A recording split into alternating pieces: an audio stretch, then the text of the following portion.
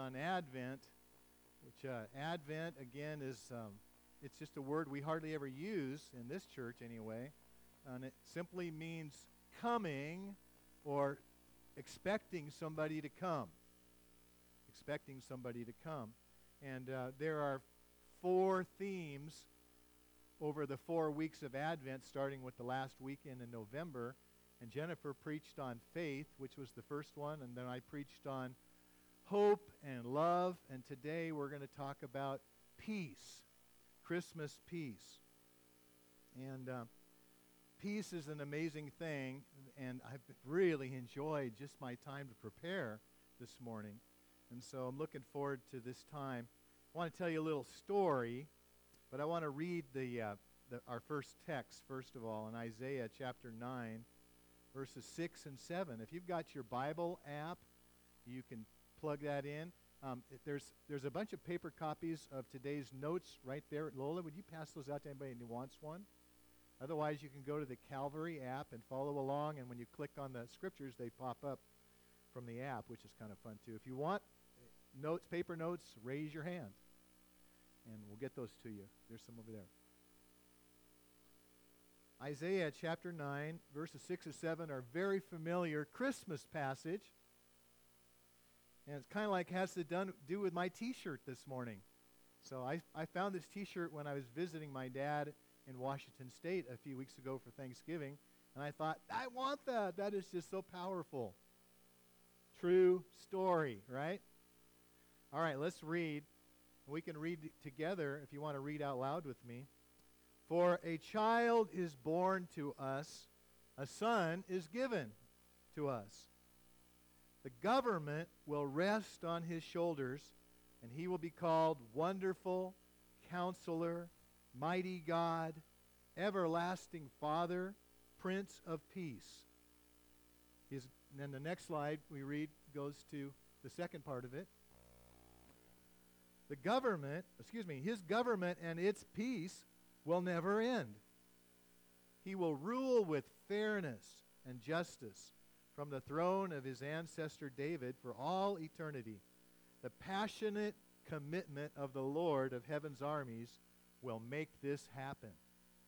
And then 600 years later, this was fulfilled. At least part of this verse was fulfilled.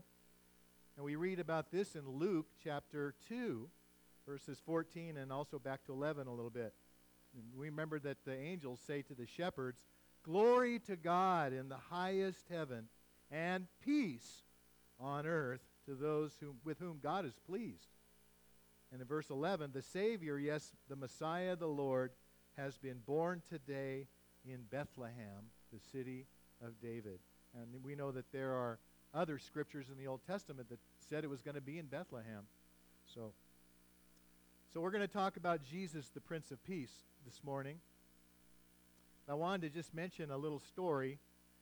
When my kids were when Gabriel was the oldest, who was a freshman in high school, we had moved to Seattle, downtown Seattle, Washington. We actually moved on the outskirts of the campus of the University of Washington, and we were managing a big 10-bedroom house that was rented out to international students from all over the world.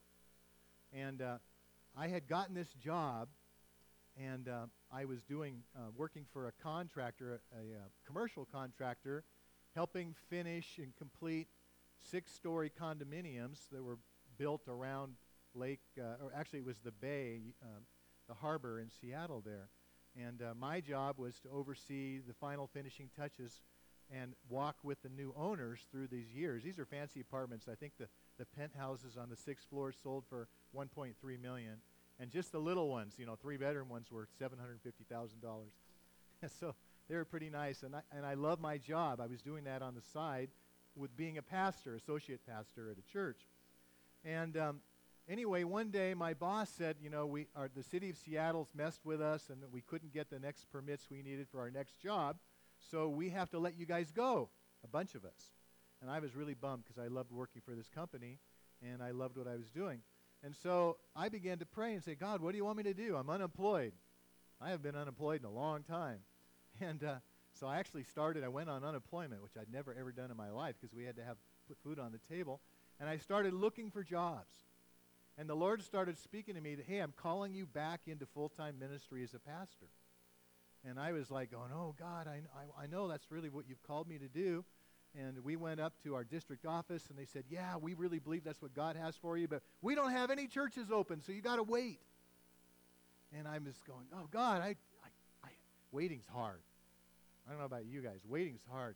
And here I am. I got 3 little boys, and we've got free housing because we're managing this international student house that we're living in.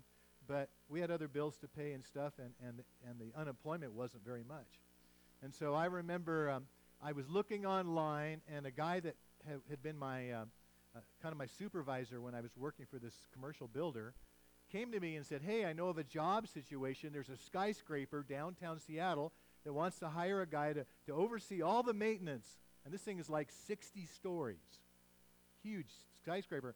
He said it's a really good job, and it pays really well. And it also, you even get to ski free at the ski resort. You get a season's pass. Sounds good, doesn't it? And so I began to just think, God, should I wrestle? I actually applied for the job. And yet something inside me said, you're not called to do that. You're called to be a pastor. And I didn't have peace. And finally, when the lady called me back about the job and said, what do you see yourself doing in 5 years? I said, pastoring a church. She goes, sorry, click.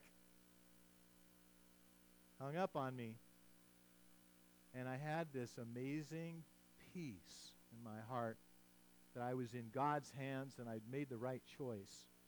It was a tough choice because it was choosing to let go of security and position and all kinds of perks and benefits, great insurance and everything, in exchange for maybe I'll find a church to pastor. Anybody relate? Been in a place like that? That's a hard, hard place to be. And I had to listen to the peace of God. And God gave me a peace that I'd made the right choice, but it was hard. It was really hard. So we'll talk more about what happened in just a minute. But let's talk about peace for a second. When it says that Jesus, this Messiah that's going to be born, is going to be called the Prince of Peace, that's an interesting word. It's the Hebrew word is Sar Shalom. How many of you have heard the word shalom before? Yeah, it's the Israeli Jewish greeting. It means peace. Sar, S-A-R, means prince, but it really means chief. So Jesus really, in better translation, he's the chief of peace. In other words, he's the man that's got peace. He's the source of peace. He's the one that's got peace when we need peace. And so hold on to that, Sar Shalom, the prince or the chief of peace, the peace chief, you might want to call Jesus. Now, peace is really interesting. There's levels of peace, and they're kind of like when you throw a rock in a pond, and it plunks in, and you see these rings start to go out. Well, there's 3 rings that have to do with peace, and each one builds on the previous one. The one that's closest to where the rock went in is peace with God. Peace with God. Peace with God is when our relationship with God, when we haven't made peace with God, all of us start out not being at peace with God. We start out in this world, we live for ourselves, we do our own thing, we hurt other people, we hurt ourselves, we make bad choices, and because of our sinfulness, we fall short of God's design and his intention. That there's a wall between us and God, and it's called sin. And in order for us to be reconciled to God, somebody's got to pay for the damage that was done, that we have done. And that's the good news, is that God sent his son Jesus to pay, to remove the barrier so that we can have peace with God. So I want to read Colossians 1:20, chapter 1, verse 20. Through him, Jesus, God reconciled everything to himself. He made peace with everything in heaven and on earth by the means of Christ's blood on the cross. We just talked about that blood as we took communion. That blood made peace for us. God accepted that blood in return so that Jesus could cover everything that we've done wrong, and God could now receive us without any barriers.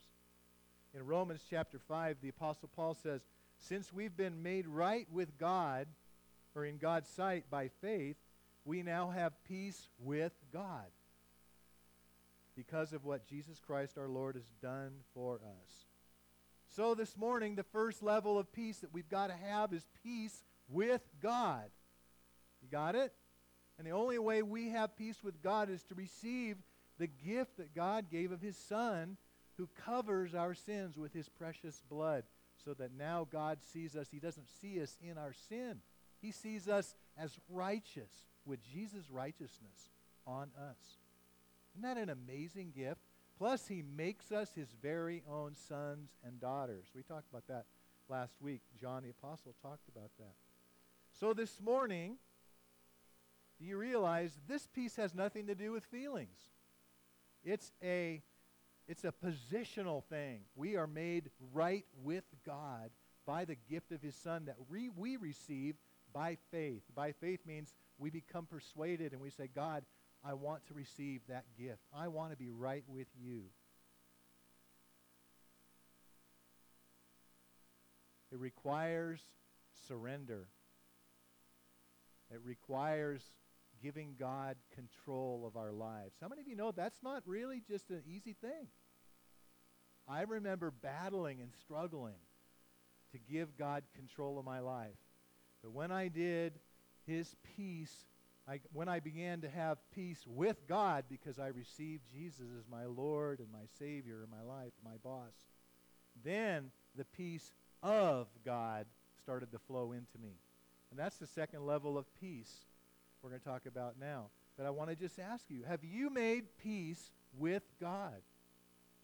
Do you know that that obstacle of your sin has been removed and that God can reach out to you and love you and you can reach out to Him and love Him? This is the most important decision you can make in your earthly existence on this planet, is to have and find peace with God. And He's the one that has initiated it. All you got to do is say, I want you. I receive you. Please come. Wash me clean and make me your child. There may be somebody here this morning that's doing that right now. You don't have to come up to the front, although we love to pray with people when they do that. All you got to do is between you and God say, God, I want to have peace with you. You know, Jesus talked about in a parable in chapter 14, I believe, of Luke, and He said that He talked about a guy that an army was coming against him. And he had a smaller army, and he realized, I'm not going to win this war. I'm not going to win this battle. And so he sent a delegation to make peace with the commander of the army who was coming. And Jesus shared that parable because He wanted us to realize there is going to be a day of judgment, and when the judgment comes, we're not going to prevail. If we haven't made peace with God by His terms, then we will simply experience judgment and separation from God forever. And so this is a great day to make peace with God. So now, like I said, when you make peace with God, all of a sudden, the peace of God starts to flood your life. You start to experience the peace of God, which is the gift of peace that God gives to those who trust in Him. In John chapter 14, verse 27, Jesus said, I'm leaving you with a gift, another Christmas gift here, peace of mind and heart. You say that out loud with me, peace of mind and heart.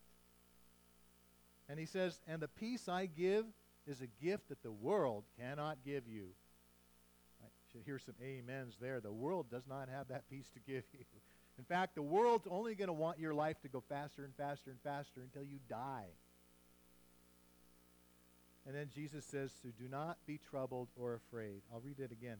I'm leaving you with a gift, peace of mind and heart. And the peace I give is a gift the world cannot give. So don't be troubled or afraid.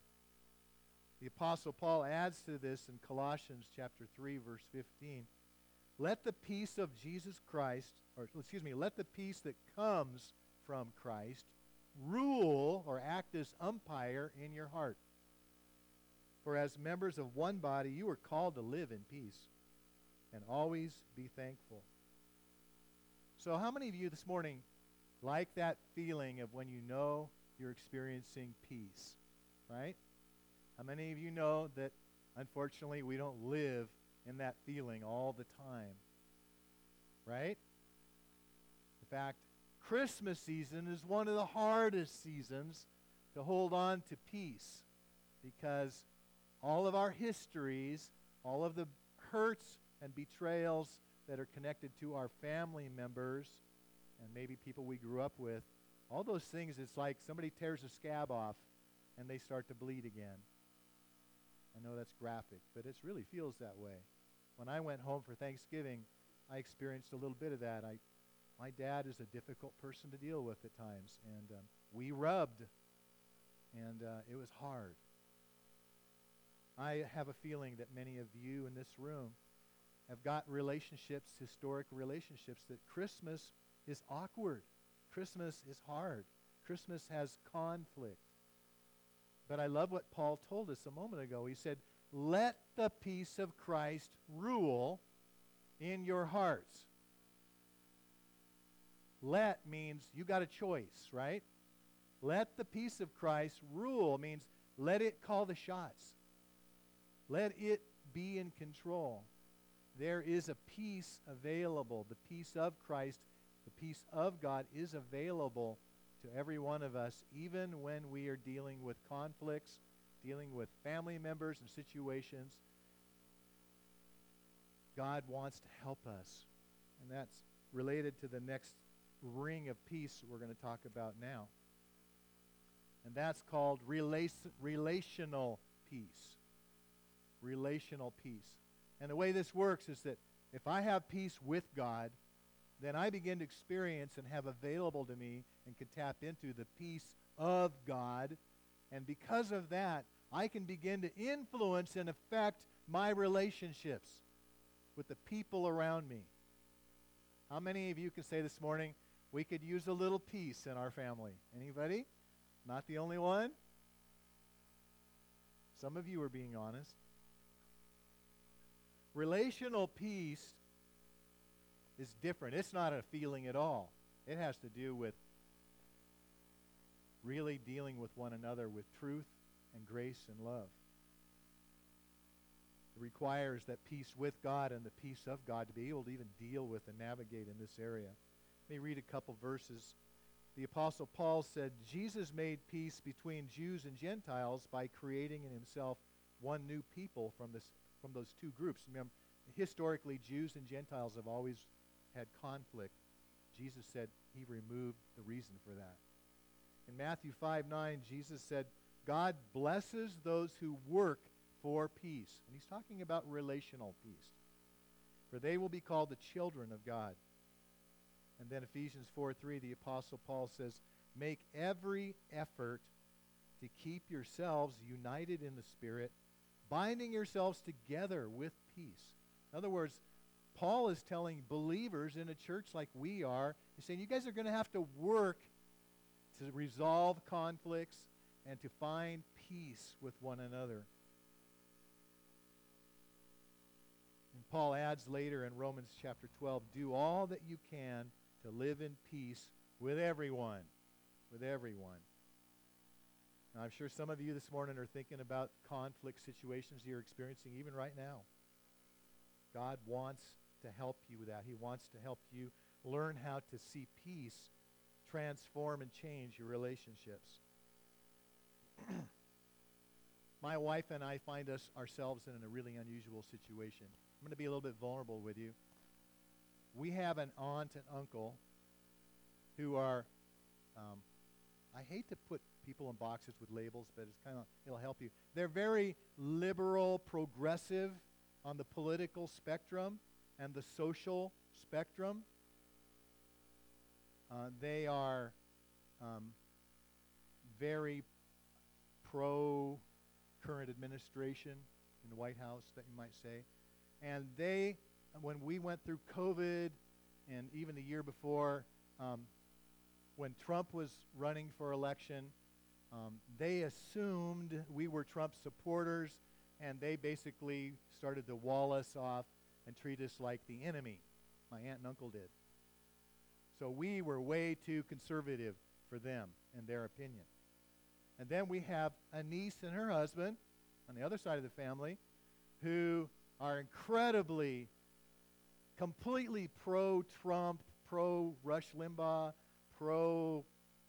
very, very, gun carrying. I mean, I believe in guns too. I've got guns. But they're just very, very conservative politically.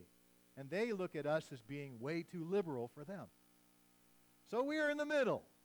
We're rejected by the right and we're rejected by the left.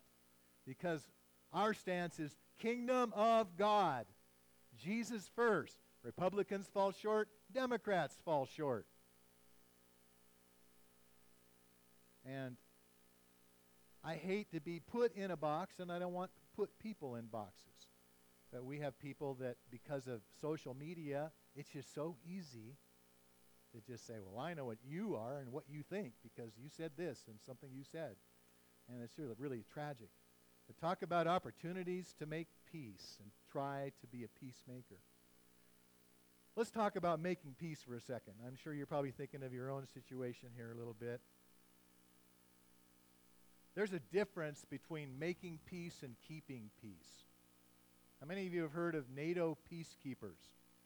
They send, NATO, whatever that stands for, North Atlantic Treaty Organization.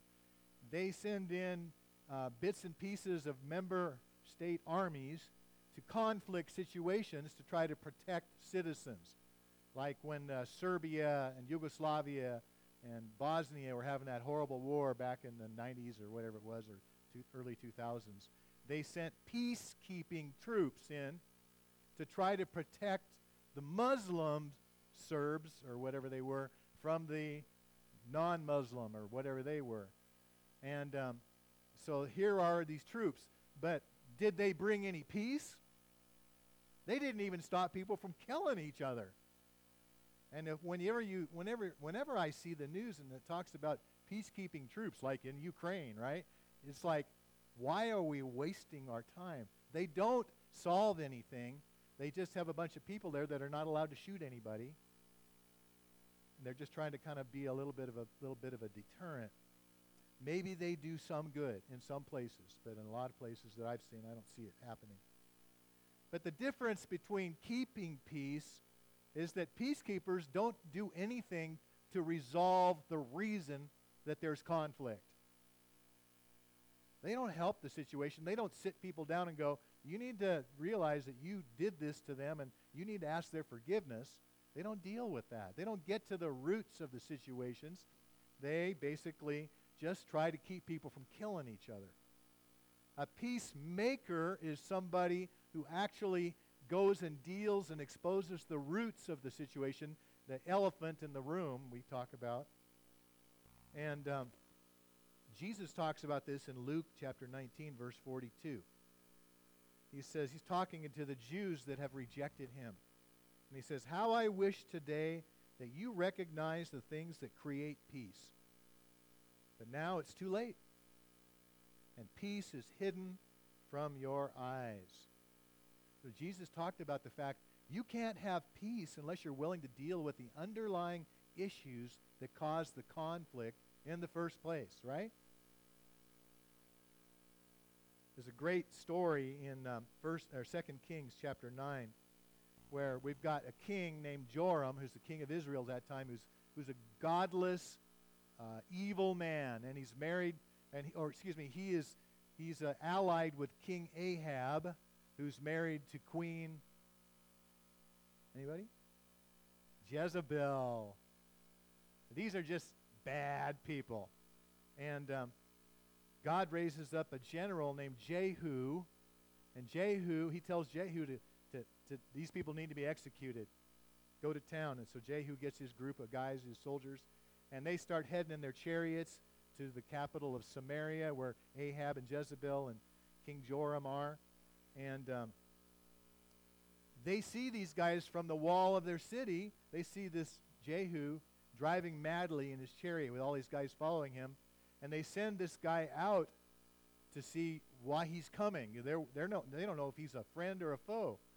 And so King Joram goes out there, and he says, "Do you come in peace?"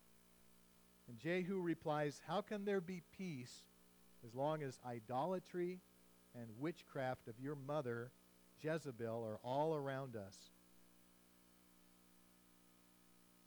In other words, peace only comes when we resolve the underlying problems, the conflict, the original hurt, the things that people have swept under the carpet and never acknowledged and been able to forgive or ask forgiveness for. And that's where a lot of our relationships in our families are, where we're dealing with old hurts. We're dealing with history that's never been resolved. People have never been able to sit down and talk about it. In some cases, it's not allowed to talk about it. I got in I don't want to use the modern slang for it, a bit of a fight with my dad when we were at Thanksgiving. We were sitting in the parking lot, and my stepmom and Brooke wanted to go in and help my dad find something in the pharmacy that he really needed. And my dad went in and looked around, didn't see it, came back out and walked out, got in the car and said, "We're leaving." And my stepmom and my wife said, "We know it's in there. We want to go in and look for it." My dad said, "No." And he said, "Let's go home." And I was driving the car. And I said, "No." I don't think I've ever said no to my dad before. He was so mad at me. Oh. I just sat there behind the wheel and didn't move. And Brooke and my stepmom Billy got out and went into the pharmacy and looked around. They got answers, and they came back and got in the car. The interesting thing is that after I stood there and just sat there and wouldn't move, my dad yelled at me for a minute, and then he stopped and he changed the subject. It's like he was embarrassed that he had gotten mad. And anyway, I think it actually worked out a little bit. It's hard to stand up to your parents when they need it, and when we need to, because we have to do it in humility and love too. So, when you're thinking about your conflict situations, what are the root problems? Do you ever really prayed and asked God to help you be a peacemaker instead of just keeping the peace, trying to keep everybody from killing each other? Are you willing to say, "Hey, could we go have a cup of coffee and just talk about something that happened a long time ago? Maybe I didn't get it right. Maybe I misunderstood something." And I know in some cases that's asking for a huge mess. But ask the Holy Spirit to help you, because he wants us to be peacemakers. He wants us, as we read just a minute ago, to make peace with everyone as much as is possible. And, God's saying there through the scripture that not every situation it isn't possible, at least not on your half. You can try, but it has to do with them. They have to respond too.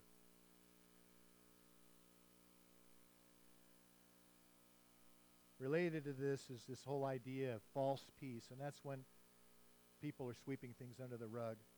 Jesus said in Paul talked about this in 1 Thessalonians 5, verse 3. He said that there's going to be a time coming in our nation and on this world where everybody's saying everything's peaceful and secure. And then Paul says, "Then disaster will fall on them suddenly, like a pregnant woman's labor pains begin, and there will be no escape." Oh, so sweet. There's the other set of twins right there. Maria, and Amalia. Still working on that. So good to have you guys with us today.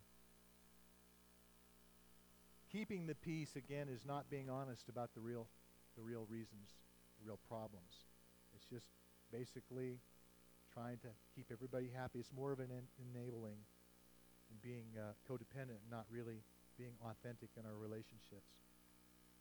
Jeremiah 8, verse 11, Jeremiah the prophet says about this kind of people, he's talking about prophets here that are saying, "Peace, peace, everything's going to be fine," when they're not dealing with the sin and the reasons why God is bringing judgment in that situation. says, they offer superficial treatments for my people's mortal wound. They give assurances of peace when there is no peace. All right, so we've talked about peace with God. Do you have it? We've talked about the peace of God that is available if you have peace with God, at least for you. And then the third level is extending peace out in our relationships to bring resolution to conflicts that we are dealing with the people around us. And particularly in church, we are called to work for peace and let peace be the thing that binds us together. So important. I had a leader who misunderstood something that I had communicated, and that person finally had the courage to share with me, is this what you meant? This is what I heard. And it was like, what? I did not mean that at all. And we had a really good long talk and got it all sorted out. And I apologized for my poor communication. And this person forgave me. And we resolved it. We reconciled it. And there's peace again. And I just encourage you, take the risk. Love people enough to at least try to be a peacemaker. Anybody here willing to love people enough to do that in church and maybe in your family? I know we're dealing with some pretty bad situations, but ask God to show you how to make a difference. Okay, as we wrap this up, 4 peace-strengthening activities that we can do. These are ingredients. Remember, Jesus talks about that they didn't understand the things that make for peace. Well, here's 4 things that make for peace, okay? First of all, we have to choose to put God first and live for Him. I'm just going to read a couple of these verses. When people's lives please the Lord, He even makes their enemies at peace with them. Now, there's an encouraging, hopeful verse, huh? In Isaiah 26:3, God keeps in perfect peace all who trust in Him, whose thoughts are fixed on Him. You get that? Romans 8, Paul says, don't let your sinful nature control your mind. That leads to death. But let the Spirit control your mind. That leads to life and peace. I love that. The second ingredient for making peace is listening to God's counsel. God's got wisdom for us. Not only we have to live for Him, but we have to listen to Him. Proverbs 1:33, Solomon says, all who listen to me, actually God says this, all who listen to me will live in peace, untroubled by fear or harm. And I'm going to read Psalm 119, verse 165. Those who love your instructions have great peace and do not stumble. I love it. The third ingredient for making peace is praying about, in other words, talking to God, and it helps to do it out loud, talking to God about the things that are bothering you, the things that are weighing you down, the things that are troubling you. And I love what Paul says in Philippians chapter 4. He says, don't worry about anything. How many people here are good worriers? I am. I put my hand up. Anybody else a good warrior? Yeah, okay, good. People are being honest. Don't worry about anything, but pray about everything. Tell God what you need and thank Him for all He has done. And then you will experience God's peace, which exceeds anything we can understand. His peace will guard your hearts and minds as you live in Christ Jesus. I love that. I love that. And then the fourth one I want to mention, fourth ingredient for making peace, is speaking the truth to yourself and other people. Speaking the truth, and always speaking the truth in love. We don't want to use truth. We don't want to weaponize truth, as the saying goes. Proverbs 10:10 says, people who wink at trouble or wink at wrong cause trouble, but a bold reproof promotes peace. A bold reproof. A reproof is like a rebuke. We're saying, hey, that's wrong. Okay? And Zechariah 8, verse 16, but this is what you must do. Tell the truth to each other. Render verdicts in your courts that are just and lead to peace. We got to reveal the elephants in the room. We can't keep pretending they aren't there. That's the next slide. Oh, next slide. Oh, I guess it's, no, I'm sorry. Isn't there an elephant in there somewhere? There's the elephant. Okay, good. Okay. So these four things we need to do. We need to make Jesus first and listen to Him, and we need to be willing to obey what He says to do and speak the truth to people that we love. Is that hard to do? Oh yeah. Oh yeah. It's very hard to do. I'm not saying this is easy. I'm just saying that God will lead you and will help you to do it if you commit to do it His way. All right, the final thing about peace is that there is a day coming when we're going to have peace continuously. When Jesus returns, we're going to live in a renewed earth. We're not going to live in heaven, okay? Heaven's coming down to earth, we read in the book of Revelation, last chapter. Heaven's coming down, and there's going to be a reign of peace where Jesus reigns on the earth, and those who have been His children and faithful to Him will reign with Him, rule and reign with Him, and it will be a kingdom of peace. And here's that verse the other half of that verse we started with, Isaiah 9, verse 6. The government will rest on His shoulders. Whose shoulders? Jesus' shoulders. His government and its peace will never end. Does that mean somebody else is going to get elected and take His place? Never. Jesus will reign forever. He will rule, I love this, with fairness and justice from the throne of His ancestor David for all eternity. Zechariah prophet adds this, I'm going to remove the battle chariots from Israel and the war horses from Jerusalem. I will destroy all the weapons used in battle, and that's that last great battle. And your king will bring peace to the nations. His realm will stretch from sea to sea and from the Euphrates River to the ends of the earth. Wow. But even before that, because we don't know when that's going to happen, right? I mean, it could happen in our lifetime or it could happen, we don't know. We know there is a day coming when Jesus will return a second time and rule on the earth after He deals with those who have opposed Him and refused Him, rejected Him. But before that time, we read, the Apostle Paul tells us we can still be influencers for peace in this world. In Romans 16, verse 20, I love this. Paul says, the God of peace. Can you say that? The God of peace will soon crush Satan under your feet. May the grace of our Lord Jesus be with you. We can start to experience peace and deal with our spiritual enemies now. I mean, we read, Jesus told us in Luke 10:19 that He's given us authority over scorpions and serpents, which are metaphors for demons, unclean spirits. And He says, and over all the power, I give you authority over all the power of the enemy. And now that's a whole different journey, and make another series for us to talk about, is learning how to deal with the spiritual forces that are behind the broken relationships that we are dealing with our families.